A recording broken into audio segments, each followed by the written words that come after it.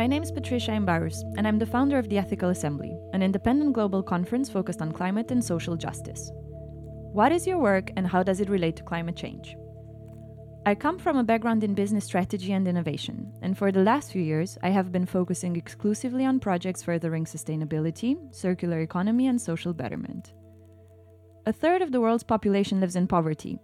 Our forests are being slashed and burned. Indigenous populations wiped to nothing. The oceans are drowning in plastic, and we are losing biodiversity at an alarming rate. With less than 7 years left on Earth as we know it, the future is looking bleak. No wonder 4 in 10 young adults are afraid of having children. I know I am. It's dreadful to think of, but all is not lost. We're also witnessing a push for accountability and an unprecedented surge in activism, in green innovation, and in cooperation to build resilient and adaptive communities. Attending international summits, trade shows, and sustainability-focused industry events has been central to my work over the years. But the more I thought about it, the less it made sense. You'd usually have thousands of people from across the world flying into one central location for a 2 or 3 day event. And a couple of things in particular didn't sit quite right. On the one hand, there's the environmental footprint, the carbon emissions, the resources employed, the waste. On the other hand, there's the content, the sponsors, and the attendees. It's often that you look around and you see a predominantly white male crowd, both on stage and in the audience. So where is everyone else? Where are the women, the Black and Indigenous people of color, the voices from the Global South, the LGBTQ+ community, or individuals with disabilities? Where are the people from the front lines, those already dealing with the consequences of climate change? Why are their voices not heard?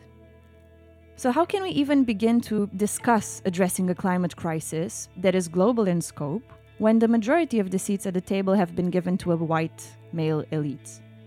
When it comes to the programming of these events, how can we trust the agenda and the content when the very companies powering sustainability conferences are some of the world's top polluters, slavery promoters, and biodiversity destroyers? Why do we allow companies such as BP, Nestle, Unilever, or Amazon to monopolize the conversation and talk about their sustainability practices and ambitious net zero targets? You would not ask a business about environmental science. You would ask a scientist.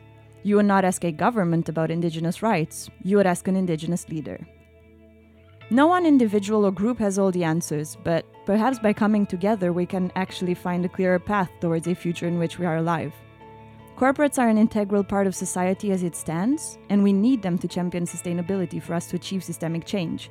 But right now, it feels like the climate conversation has been hijacked by the Fortune 500, and everyone's doubling down on their greenwashing efforts, especially considering the upcoming COP.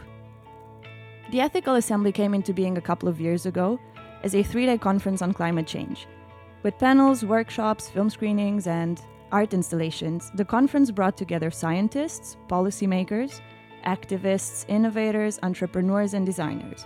We curated an exciting roster of speakers, from climate scientists and microplastics experts to permaculture designers, ocean defenders, rewilding stewards, zero-waste advocates, technologists, and degrowth promoters. And people loved it, because that's when it actually gets interesting, when the conversation is no longer about sustainable growth, but it actually shifts to regeneration and planet-centric innovation. Our approach has been intersectional and inclusive with a focus on systemic thinking from the get-go, and our main goal has been to provide a platform for discussion for all those traditionally underrepresented and marginalized groups. Because something truly remarkable happens when you bring under one roof people who genuinely care. The exchange is so much more insightful and inspiring. Why is COP26 important to your work? The Conference of the Parties is acclaimed as the world's most significant summit on climate change. For this year's edition, over 30,000 people are expected in Glasgow, and many deem this to be the most important assembly since the 2015 Paris Agreement.